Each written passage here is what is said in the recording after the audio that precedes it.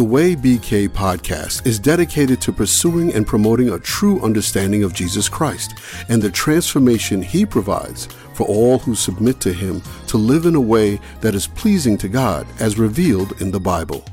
Let's join our hosts as they discuss The Way.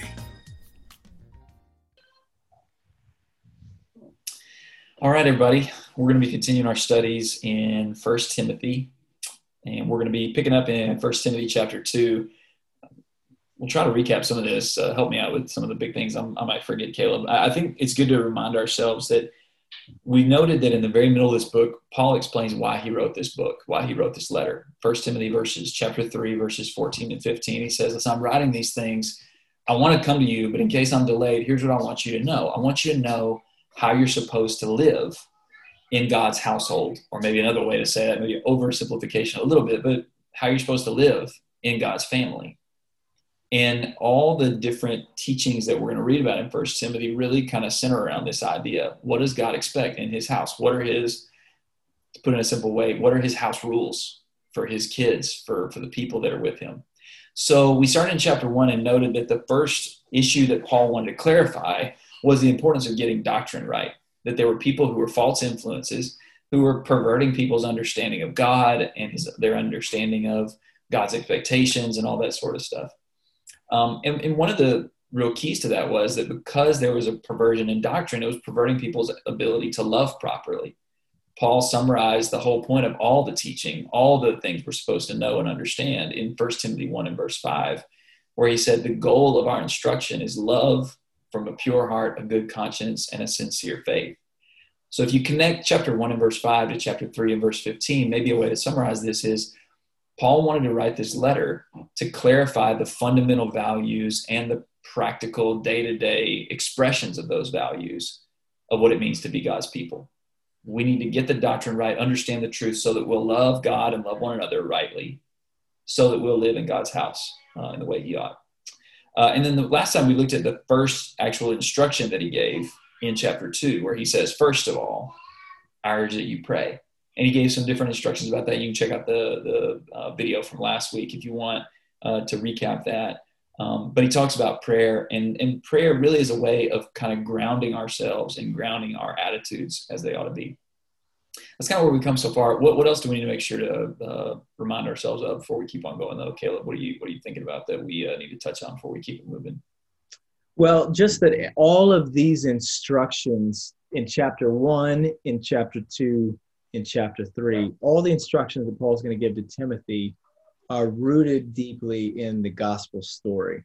We see that in chapter 1 where Paul kind of talks about how at the heart of everything that he's teaching is sound doctrine is that which conforms to the gospel, he says in verse 11, concerning the glory of the blessed God.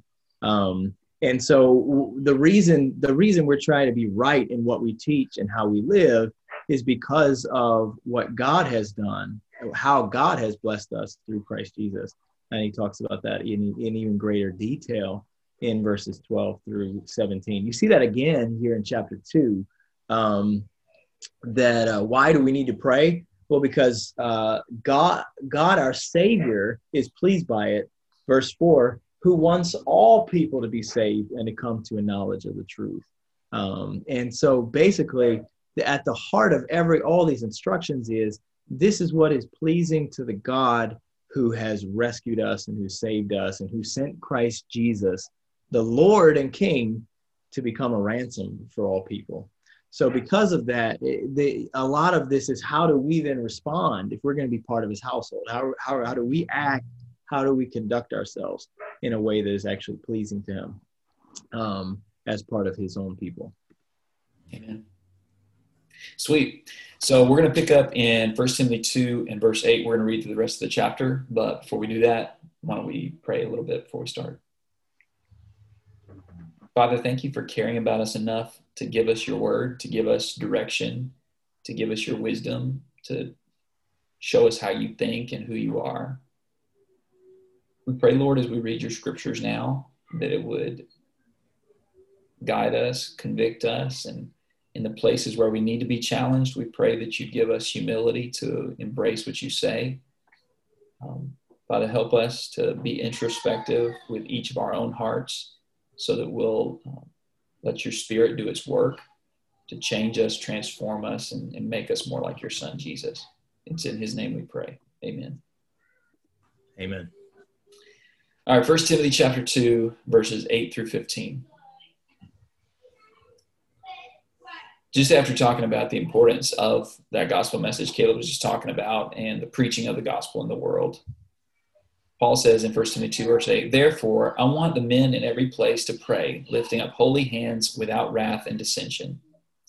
Likewise, women to adorn themselves with proper clothing, modestly and discreetly, not with braided hair and gold or pearls or costly garments, but rather by means of good works, as is proper for women making a claim to godliness.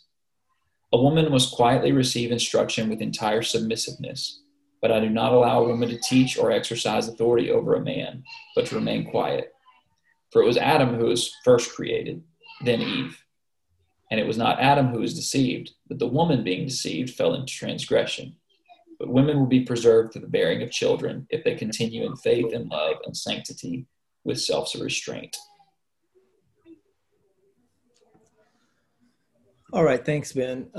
So today we're going to get into some stuff here that I think is problematic for most people. I thought about asking you here at the beginning, Ben, and asking everybody who's on which parts of this paragraph is maybe most offensive to you, because when you get to this paragraph, Paul starts to say some things that I think to the average person, average hearer who's just reading this for the first time, it's pretty shocking. And also quite hard for us to swallow. So maybe even before somebody who are saying the average modern Western hearer in the 21st century. Yeah, so that's one of the things I wanted to say here at the beginning, which I think is interesting. If today when we discuss what it means to be a man of God or what it means to be a woman of God, it's really important for us to look to the scriptures. And by the way, 1 Timothy 2 is not anywhere close to all that the scriptures have to say about what it means to be a man or a woman of God. But I do want to say at the beginning, it's really important for us to look to scripture and not to our culture or to our upbringing. And one of the reasons for that, in my view, is that cultures ebb and flow, they come and go. And every culture gets some things right, but every culture also gets some things wrong. I don't think any of us would look back at our grandparents' generation and see some things about the way they thought, or the way they lived, or the way they acted. Probably all of us can look back at some things and say, hey, that was crazy. They just totally missed it on that. The culture was way off in how they thought about that. How was it ever possible that people could think it would right or okay to segregate water fountains and restrooms in school? I mean, that's just bizarre. But we should not be so arrogant as to think that 50 years from now, our grandkids aren't going to look back at our culture and do the same thing and say something similar. How could they have missed it? How could they have thought it was right to do that? Or how could they have thought that this was wrong? And I say that simply to say that cultures change, but the word of God remains the same. And cultures are often wrong, but God's word is always right. And so when we're trying to figure out how to navigate life in this world and how to act as a man or a woman of God, we need to make sure that our views are rooted more in scripture than in culture. I think that's important. Now, having said that, we always say this in our studies, but I want to say it again here at the outset. There may be some things that we suggest or some things that we teach from this text that you strongly disagree with. And I want you to remember that when that happens, it could be that what I'm saying is wrong, or what we're talking about here is our interpretation of this text is wrong. And if so, I'd really appreciate and invite you to correct us on that and talk with us about it. But it's important also to remember that it also could be true that my thinking on this matter is more influenced by our culture than the Word of God, and that may be affecting why I think this way. So we got to look first at Scripture and think through this issue. I don't know if you have a thought on that particularly, Ben, or anything you want to add on that point before we kind of dig in here. No, I think you nailed it. I mean, we always think that about everything. It's probably just good every once in a while for us to stop and say that really clearly, just like you're doing right here. So this is a good place for us to say it. But then we're going to do the best we can to talk about this stuff honestly and fairly, but we can make a mistake. And so let's talk about it if so. Yeah. One other thought I had too is, some parts of scripture like this are really offensive to us. But if you were to go to other parts of the world and read this, they would have no issue with it. At least large parts of the culture would have no issue with it whatsoever. Ironically, though, if you were to take a different portion of scripture that's not at all offensive to us and read it in those parts of the world, it's quite offensive to them. And that's important for us to remember, that the gospel is offensive to everybody. The gospel is rooted in the truth that we are all so horrible, so terrible, that nothing short of the death of God's only son could save us. So, I mean, that in and of itself is offensive to everybody. And so if I'm offended by the gospel, I shouldn't assume that I'm right. Just because I'm offended by something that scripture says doesn't necessarily mean the scripture is wrong. And in fact, if scripture is what it claims to be, breathed out by God, inspired by God, then we ought to trust that scripture is right. And I got to figure out how to interpret that the way God intends for it to be interpreted. Yeah, absolutely. So I think with all this kind of setup, it leads us straight into verse 8, because every single instruction that he gives in verse 8 is it confronts and is an affront to the way we think men are supposed to be. I think about he makes this statement: one, men need to pray. Well, most men just want to deal with stuff on their own, fix stuff. Yeah. Prayer is humbling yourself before someone more powerful than you and saying, please help me. Listen, if you're going to be a real man, you learn to rely fully on God, to bow yourself before God in desperation and say, God, I need you. Secondly, he says to pray with holy hands. Which, that doesn't just, because sometimes maybe we over-literalize this. And certainly it's a good biblical practice to raise your hands up when you pray, but he also doesn't mean just lift up just holy hands. Your hands symbolize all of your being. You need to be holy. The things you do with your hands or in your life in general need to be holy. Well, think about the thing that we say so often about men. Oh yeah, boys will be boys, which is just a stupid phrase that we use to excuse bad and oftentimes sinful behavior. Right. So men need to be humble enough to ask for help, which we, whether it's for driving directions or in the hardware store or in any aspect of life, we don't like asking for help. We can't use boys will be boys to excuse sinful and evil behavior. We need to be holy. And then he talks about doing things without wrath and disputing or arguing. Boy, if we live in a world that encourages men, like if you're not someone who's a fighter, who's going to stick up for what you believe and fight and argue and cuss and do whatever you got to do to win the argument, that's what it means to be a man to a lot of people in the world. And here the Lord says, you can't do that. None of the stuff that we think of as being a real man is actually allowed in God's house. Yeah, I think that's exactly right. Really, at every part of Paul's teaching here in verse 8, he's calling them to be countercultural, to be people who depend on God in prayer.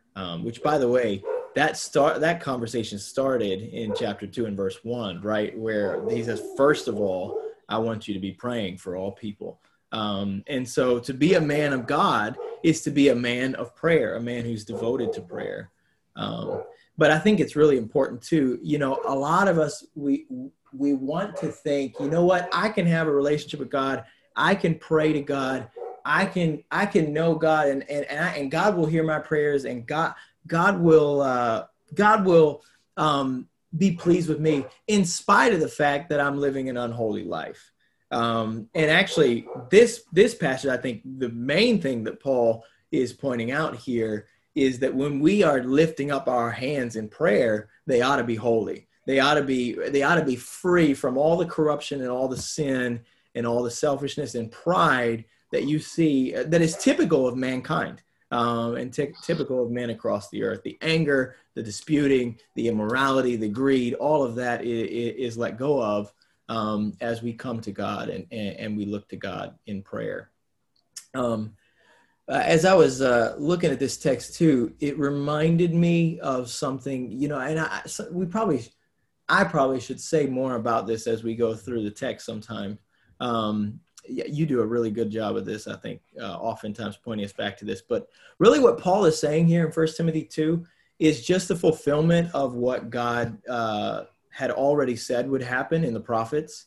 In Malachi chapter 1 and in verse 11, listen to this. Malachi says this. He says, "My name will be great among the nations," speaking of God, from where the sun rises to where it sets. In every place, incense and pure offerings will be brought to me, because my name will be great among the nations, says the Lord Almighty. So this is an interesting statement that Malachi, the prophet, makes in Malachi 1 and verse 11. He says that God's name is going to be great, not just in Israel, but God's name is going to be great in all the nations. In every place, there's going to be incense and pure offerings brought to him. Now, in the New Testament, oftentimes incense is used in connection with the prayers of the saints. You see that especially in the book of Revelation. And he also mentions their pure offerings in Malachi chapter 1. And so I think what Paul is doing here is he's drawing on this text to say, hey, this is how God's name gets exalted across all the nations, by men in every nation, in every place, lifting up holy hands and praying to God. In essence, God, this obeying this command is showing or revealing the fulfillment of God's eternal purpose, that ultimately his people would exalt his name in every nation across the earth. I just thought that was really cool and beautiful to see. I hadn't thought about that. I think it's a great call. And I was thinking, I'm probably going to miss it, but you've been in Malachi more recently, I would suppose. Isn't it Malachi 3 or maybe 4, where he rattles off, after talking about a lot of their problems and their religious practices, he rattles off a lot of problems with how they would treat other people too. Yeah. And here it's interesting, in 1 Timothy 2 and verse 8, we see yet another place in Scripture where acts of religious devotion, you got to get those right in order to treat others right as well. And really how they go hand in hand, and you can't pretend like you can do one and forsake the other. I forget the exact verse, but somewhere in Malachi 3, I think. I mean, besides the piece about divorcing their spouses and abandoning them and stuff, this piece here in 1 Timothy 2 and verse 8, you need to lift up your hands and be holy and honor God in that way. You also need to make sure that you don't go praying to God and talking about how great God is and singing the songs to God and all that stuff, but then go out and browbeat your coworkers, berate people who disagree with you politically, go and curse out the ump or the ref at the game, be hateful to your kids or wife at home. All that negates any potential deeds of service to God. It doesn't matter. It doesn't mean anything if men don't resist the temptation to be people defined by wrath and arguing and dissension and disputing. It's a sin, and we can't be doing that. Yeah, and it's one of those things that will hinder our prayers too to God. So there's a few things here. One, there's just the problem of a lack of humility that I think is a rampant problem among men. Where we sometimes we don't even have the humility to pray, period. But then even when we do pray, it's often hindered by the fact that our hands are not holy. Maybe there's immorality, impurity in our own life. Maybe there is just this bitterness or anger that's welling up in us that we haven't let go of, some anger, some frustration, some unforgiveness in our heart toward people that we haven't forgiven them for. Or also, as you're kind of pointing out too, just like that quarrelsome spirit. And I think probably that's a really good and timely reminder for us right now in the upcoming months here. And I appreciate that you brought up the thing about political stuff. We need to understand that we are called as men of God to not be quarrelsome, to not be angry and disputing and starting arguments, causing dissension.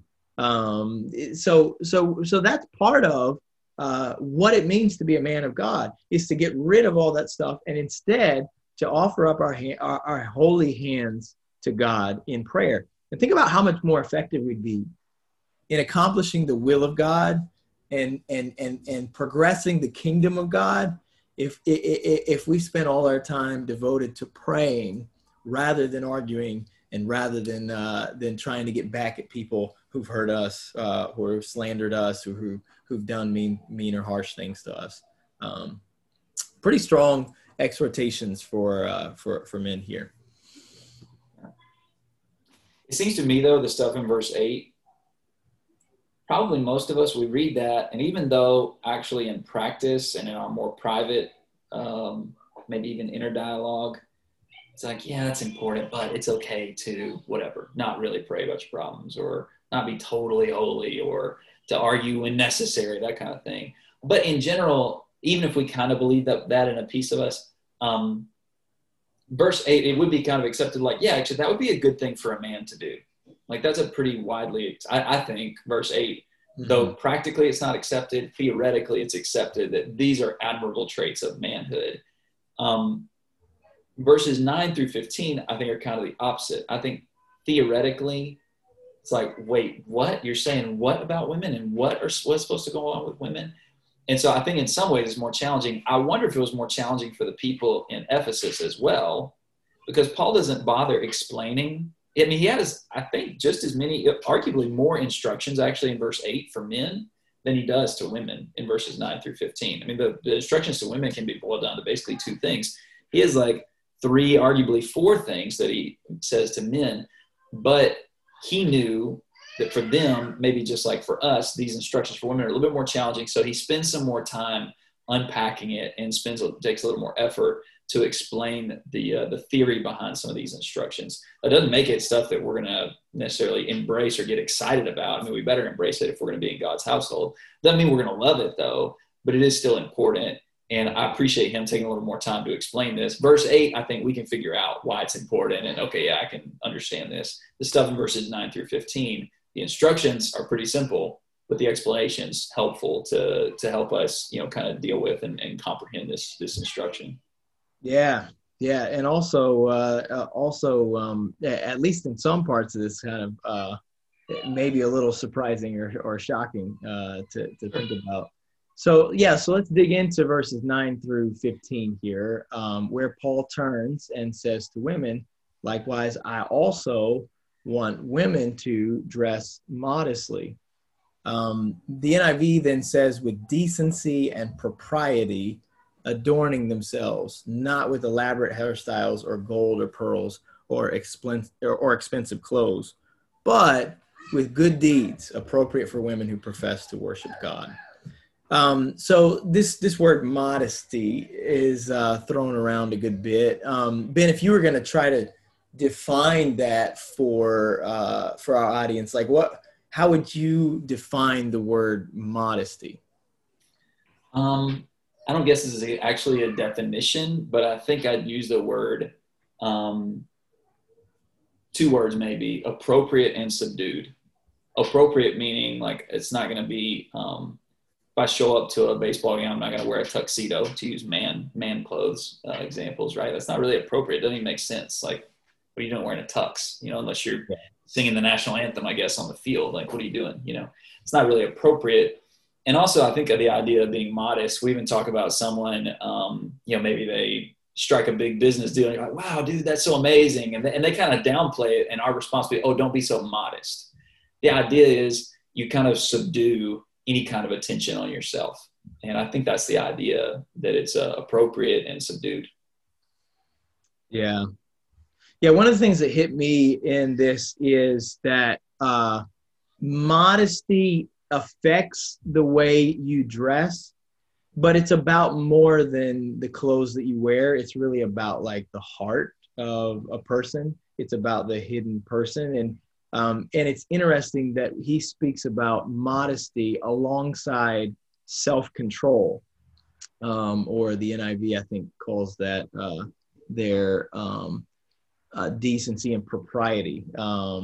But he uses these 2 words alongside. And probably it's important for us to think about the fact that any kind of modest apparel is the result of a godly heart. That's where it's in the heart where modesty and self-control originate. And if we choose to fear God, then we're going to be interested in cultivating these two virtues. These are not just virtues that are limited to women, though he specifically emphasizes this with women. But if you think about it, like modesty is it is choosing to express yourself in humility, as you talked about. Instead of trying to draw attention to me, it's about trying to point people to the Lord, which I think is helpful too, because then immodesty is something that's rooted in pride. It's more than just I picked out the wrong outfit. It's pride on display in the way that I'm acting or in what I wear. It's the act of trying to draw attention to me rather than to point others to the Lord. Yeah, and I think you see that with some of the things he outlines, which I think when you pair this with 1 Peter 3, which is a very similar passage, I don't personally think, I know there are some who do, and I'm not going to probably argue with them very much about it. I don't think he's saying it's wrong to braid your hair or it's wrong to wear any kind of gold jewelry, etc. There are examples of people in Scripture that do that kind of stuff. There are people praised in Scripture for their beauty and their physical appearance. Also, like in 1 Peter 3, it literally says, don't put on dresses. Well, does that mean literally don't put on a dress? Because at that time, what else was a woman going to wear? As far as I know, there weren't any pants that women were wearing back then. Actually, men didn't even wear pants back then. Right. So I don't think he's absolutely condemning this stuff. But what he is saying is, hey, here's the thing that some people do. Some women assert their power, like some men assert their power with wrath and arguing. Some women assert their power by showing off with elaborate hairstyles and really fancy jewelry and really fancy dresses to try to, like you said, express, look how great I am, look how significant I am. They're not professing godliness, as he says. That's what your clothing should demonstrate. That's what your attitude should demonstrate. That's what everything about it should demonstrate, is that we're pointing people toward God. That's the whole deal. Yeah. And so I think it's interesting, in that time, the main issue was ostentatious, elaborate, fancy dress. There's other expressions of this too. Like a person could dress immodestly, or in other words, drawing attention to themselves to elevate their significance or power. If you have a really attractive body and shape, then you can wear clothing actually limiting the amount of clothing that you're wearing to draw attention. It's the same concept. Either way, I'm trying to assert my power, either to show you how artistic I am, how creative I am, how rich I am, how physically attractive I am, whatever. I can use my clothing or lack thereof or abundance thereof to assert my power, which is not what this thing's about. This thing is supposed to be about godliness. And whether it's men who are tempted to be wrathful and argumentative, or it's women who are tempted to dress in a me-centric kind of way, either way, that's not pointing people to God. That's pointing people to us. Yeah, and I think probably just as kind of like a heart check right now, in the middle of this discussion, probably the first thing we need to ask ourselves is what is the intent of my heart in the way I conduct myself and present myself, and the way that I dress and the apparel that I wear? What is the intent of my heart? Because I think modesty begins there. It doesn't end there, but it begins there. It starts with, what am I searching for, and whose approval or whose attention am I really seeking? And in that sense, I think there is a link between my heart and how I dress. If my heart is full of pride and immodesty, then the change has to begin there. It can't just begin with my clothing, which, by the way, all throughout Scripture, there's a lot said about this. Whose attention are you seeking? Whose gaze are you trying to attract? Isaiah 66 comes to mind, where the Lord says, "Heaven is my throne." This is verse 2, "and the earth is my footstool. Where then is a house that you could build for me? And where is a place that I may rest? For my hand made all these things. Thus all these things came into being, declares the Lord. But to this one I will look, to him who is humble and contrite of spirit, and who trembles at my word." So who are the people who catch God's attention? obviously nothing escapes God's notice, but who does God fix his gaze on? Well, according to this text, it's those who are humble and contrite in heart, those who tremble at his word. God is looking for an inner character that has a heart that is intent on being pleasing to him, not on the kind of character that is intent on getting attention and attraction from others. So having said that, what does modest apparel look like? As you read these verses, Ben, how if we're going to exhort our sisters to conduct themselves and to dress modestly, what does that look like? Maybe a sister's thinking that or asking that. So what would you say? Well, to me, the best thing is he gives that line at the end of verse 10, what is proper for women making a claim to godliness. Yeah, good. So, I mean, to me, that's kind of the standard. I mean, there's lots of ways to kind of slice this up. There's lots of passages in the scripture that talk about, for instance, like the attire of a harlot. Okay. Yeah. And there's not a lot of detail given in that. And that's probably on purpose, because I think there's there's a little bit of a sliding scale. I think there's some things we can say pretty definitively whenever you start intentionally exposing parts of your body or highlighting parts of your body for sexual purposes. I'm not talking about like for medical procedures or just because you don't have clothing. But I mean, if you're intentionally clothing yourself or declothing yourself to highlight sexually attractive features of your body, or if you're clothing yourself in a way that shows off how rich you are, once again, that was the problem he specifically addresses here. I mean, come on, like, you know what you're doing. And I mean, it comes to a little bit of the hard thing that you pointed out. I do love in this that he presupposes we all have hearts that want to please God. With the men, with the women, he presupposes that. And he just jumps straight to, all right, I assume that you guys love God and you want to please God and you're humble people. Now, here's what that has to look like, okay? Because you may not have known. You may have thought, hey, everybody dresses this way. And I know a lot of people who I think they're just like, this is how everybody dresses. I'm not trying to do anything. And you may not be trying to do anything to be provocative, but you need to embrace the realities of whether or not your dress, someone looks at it and says, oh, that's someone proclaiming godliness. And I do think that's the way to measure it. Because when I say, well, I'm not as bad as so-and-so, or I'm not dressing like such and such, okay, fine. But would someone look at you and the way you're dressed and think, that's probably a Christian? And I think that's the way it should be. That's probably somebody who's religious. That's probably somebody who's trying to serve God. Now, you may not be. It may just be you just have to be dressed that way. But I think that's the idea, that whenever we clothe ourselves or whenever we conduct our business in any aspect of life, it should be that people would look at it and say, I bet you that's a Christian, just based on the way they're dressing, the way they're carrying of themselves, whatever. That's probably a Christian. That's probably someone who is serving God. That needs to be the standard for how we dress. Yeah, amen.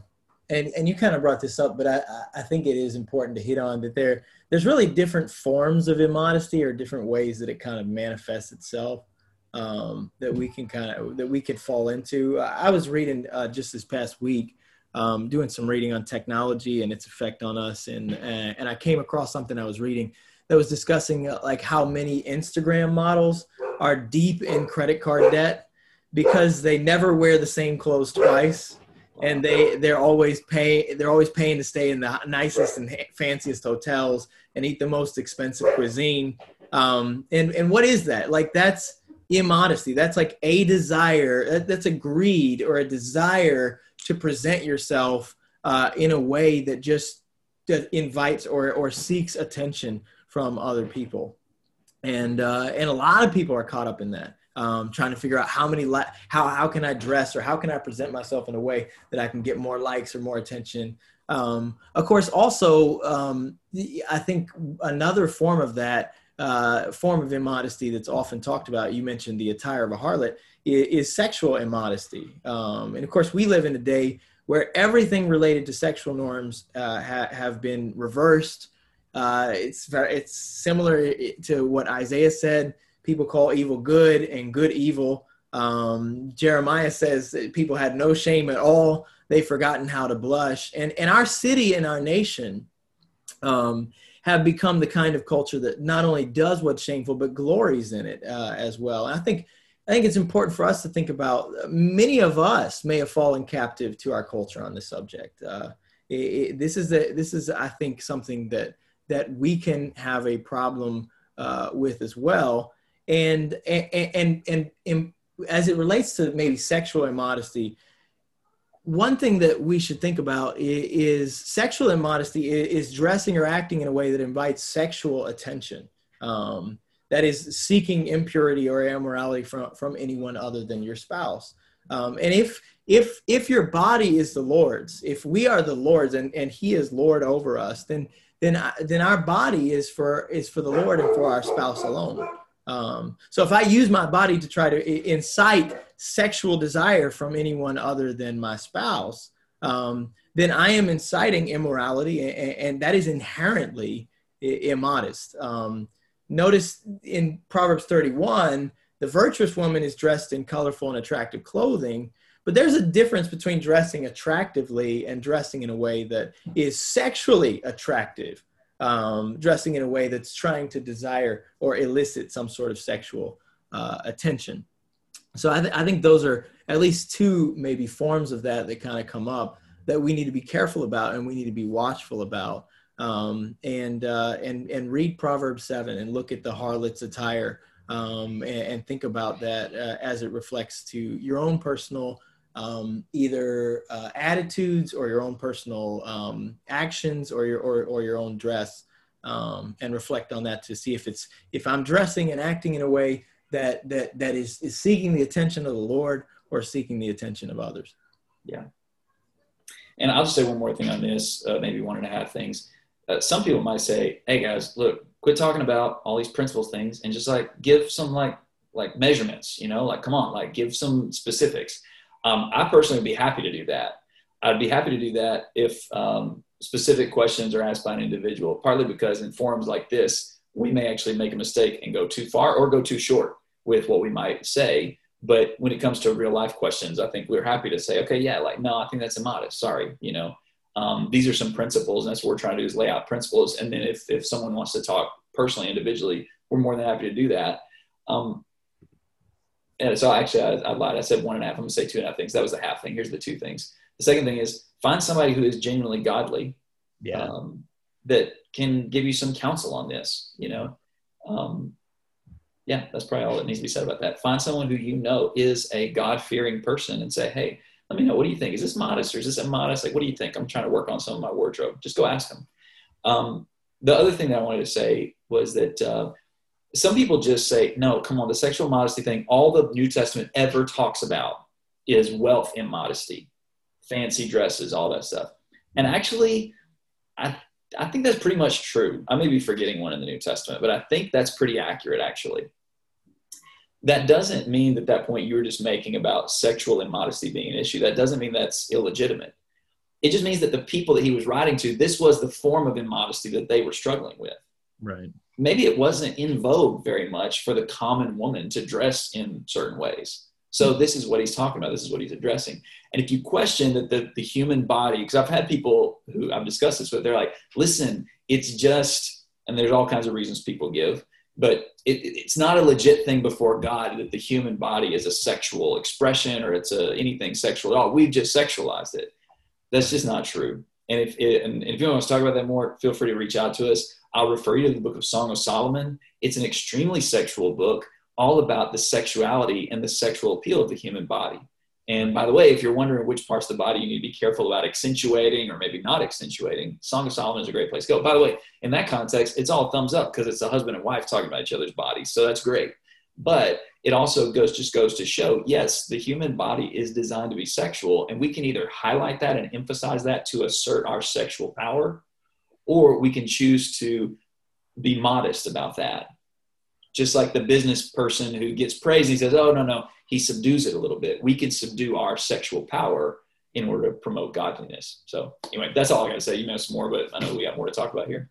Yeah, amen. No, that's good. And notice too, I mean, sometimes when we look at texts like this, it's easy to focus on what the not is, but not on what the focus is as far as how to act. Notice that the emphasis here on how women are to present themselves in modesty and self-control is by doing good deeds. Mm-hmm. And doing the things that you mentioned earlier, appropriate for women who profess to worship God, appropriate for women who are godly. That is where our focus should be on, doing the things that are ultimately pleasing to him and using the gifts that God has given us to be a blessing to other people, not on seeking and eliciting attention from others.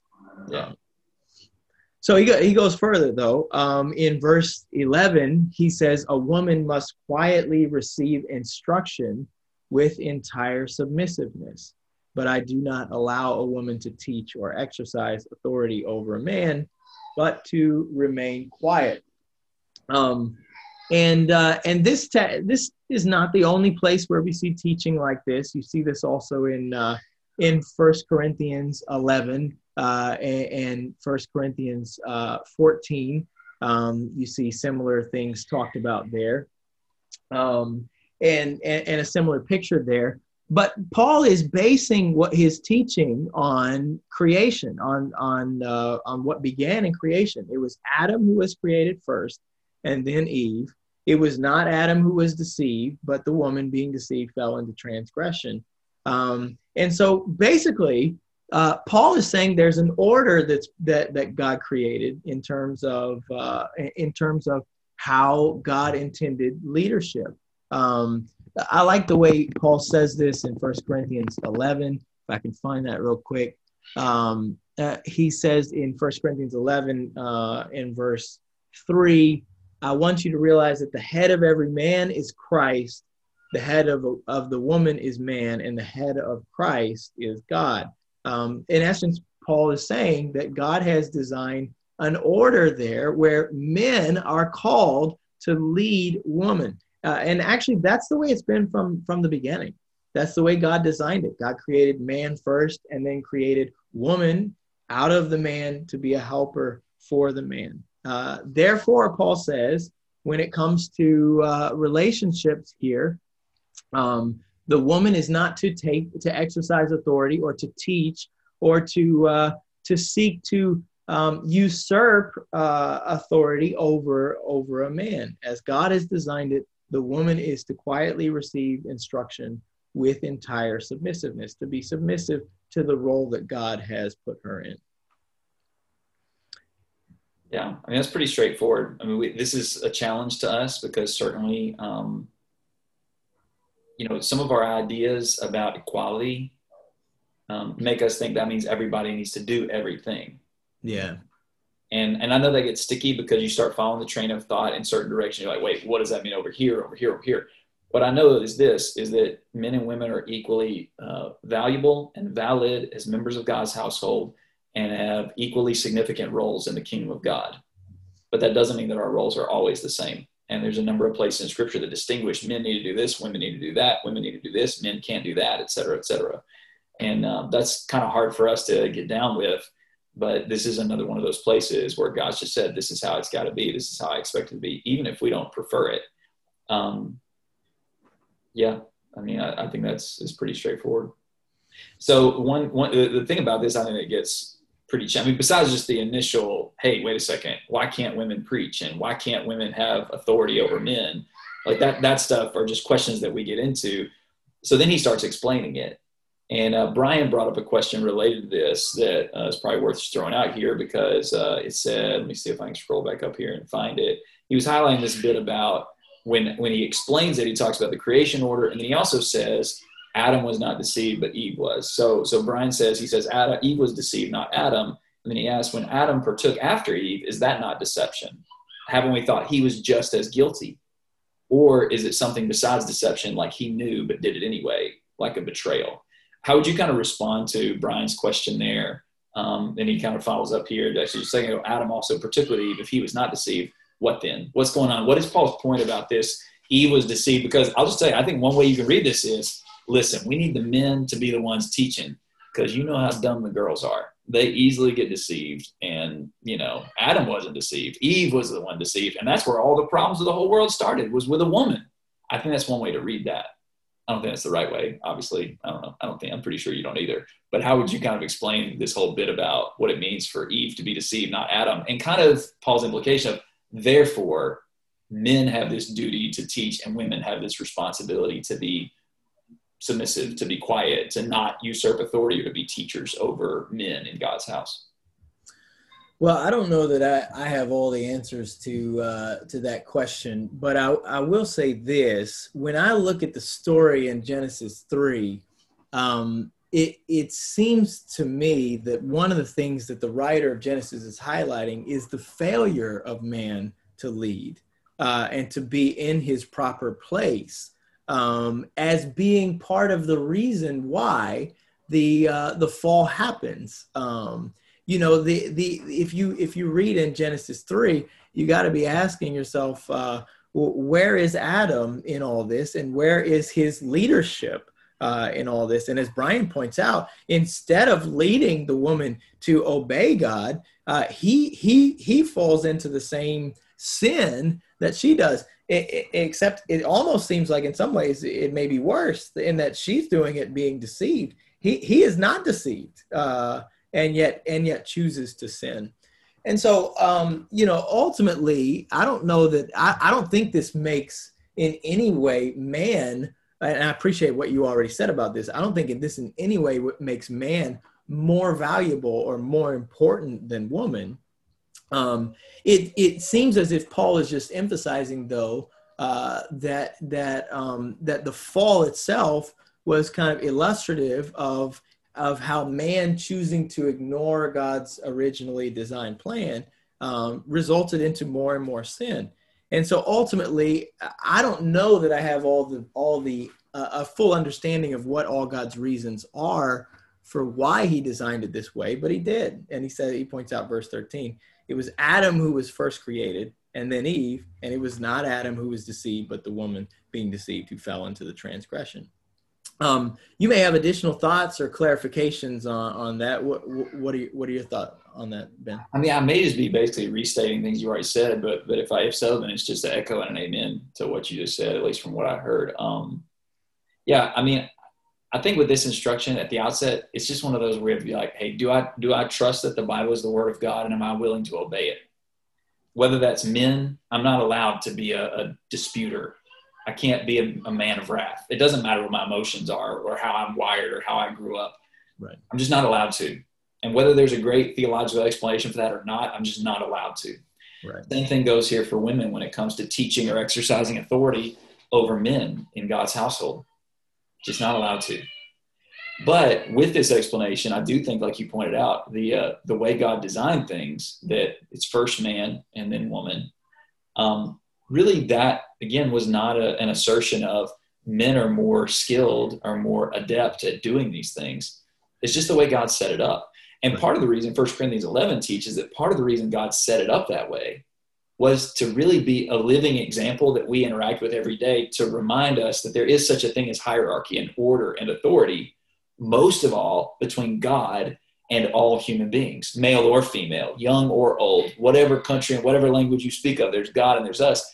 And the relationship between men and women is supposed to be a living, breathing example and reminder of that every day. That's how God created it.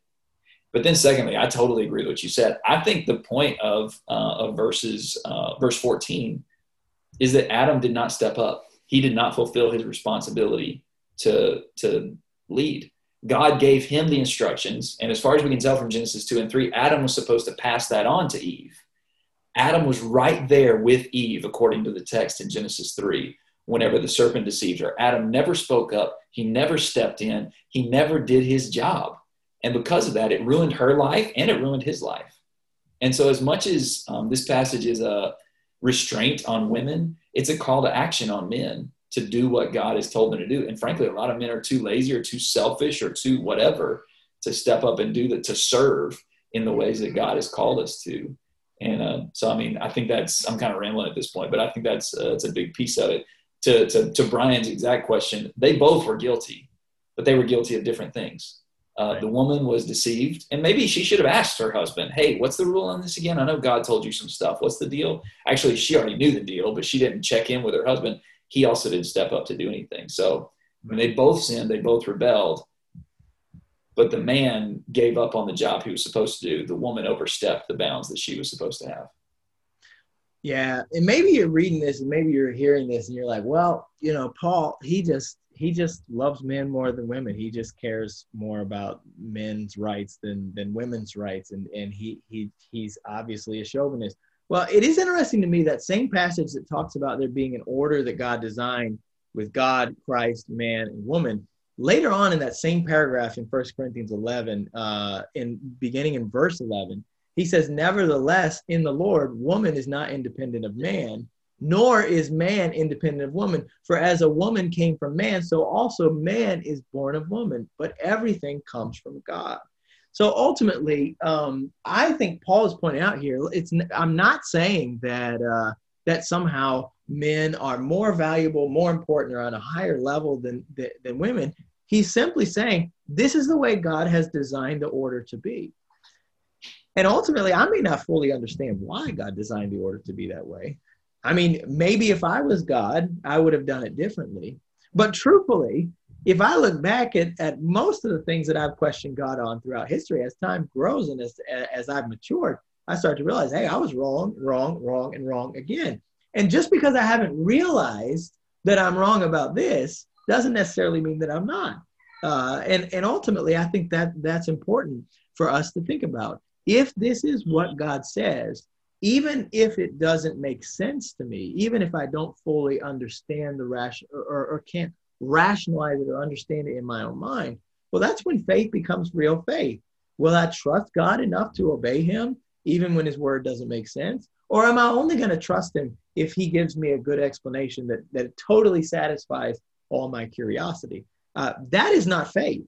Faith is trusting God even when I don't fully understand everything that he's saying or why he's saying it or how he's working it out. Yeah. And I need a lot of faith for verse 15 because I don't know what he means by women will be saved through childbearing. I don't. I do know. Huh? I was getting ready to ask you. I wanted you to go for that one. Yeah, I know. That's why I cut you off. I know we've done this enough. We've been doing this a long time. I know how this goes. Yeah. I mean, here's what I know it doesn't mean. I know it doesn't mean that if a woman doesn't have children, then she's not going to be saved from sin, or even that she's somehow less valuable to God. Right. All you got to do is pick up a Bible and start reading, and that's obvious. Right. God makes a really special point to highlight the barren, the widows, the lonely as his special people in some ways because they trust in him so much. So whatever it means, and I might have theories, I'm not going to say them because I don't feel confident enough to air out my theories, at least on what this could mean. But I know it doesn't mean that without children, you're worthless as a woman or it's not special.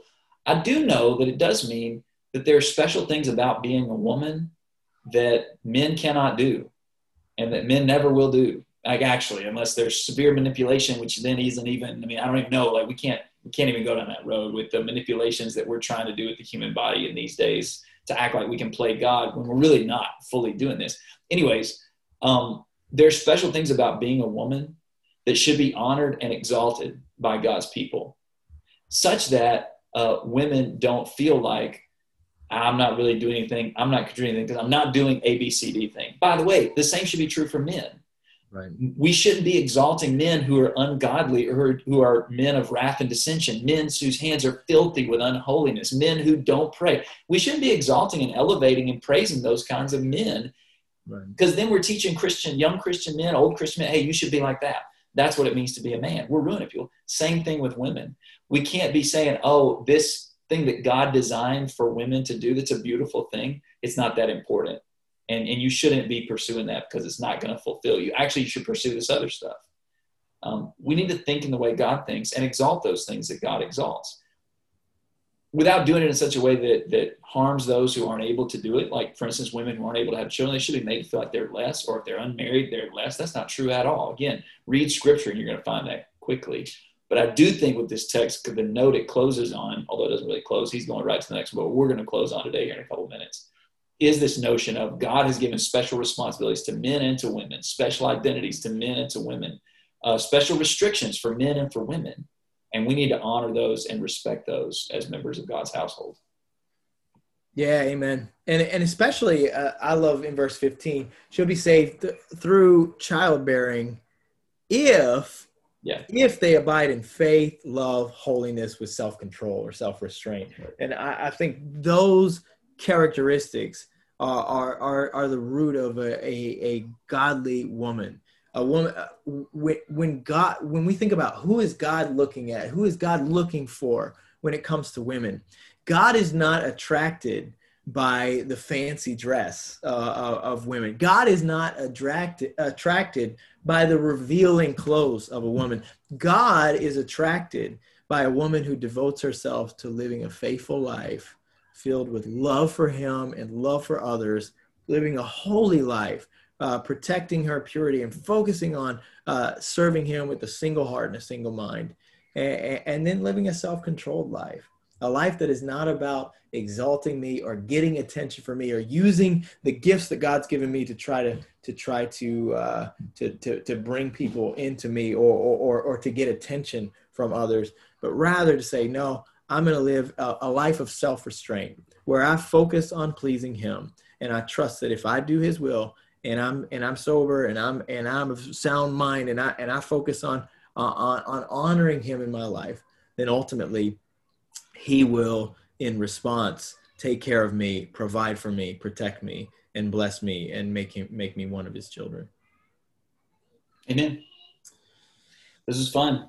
Yeah, thank you guys so much for joining in. Thanks for all the comments. I did not get to check in on all the comments today. I'm sorry I didn't have Facebook up the whole time here, but we'll try to go back through those as well. Appreciate everybody who chimed in, though, and discussed this.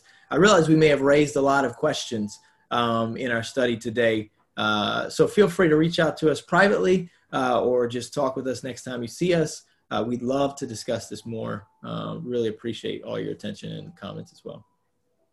Thanks, everybody. Lord willing, we'll be back on next week, and we'll pick up with the beginning of chapter 3. Take care, guys. The aim of the Way BK is to share the gospel of Jesus Christ across Brooklyn and beyond. For more information or to contact us, please visit www.thewaybk.com.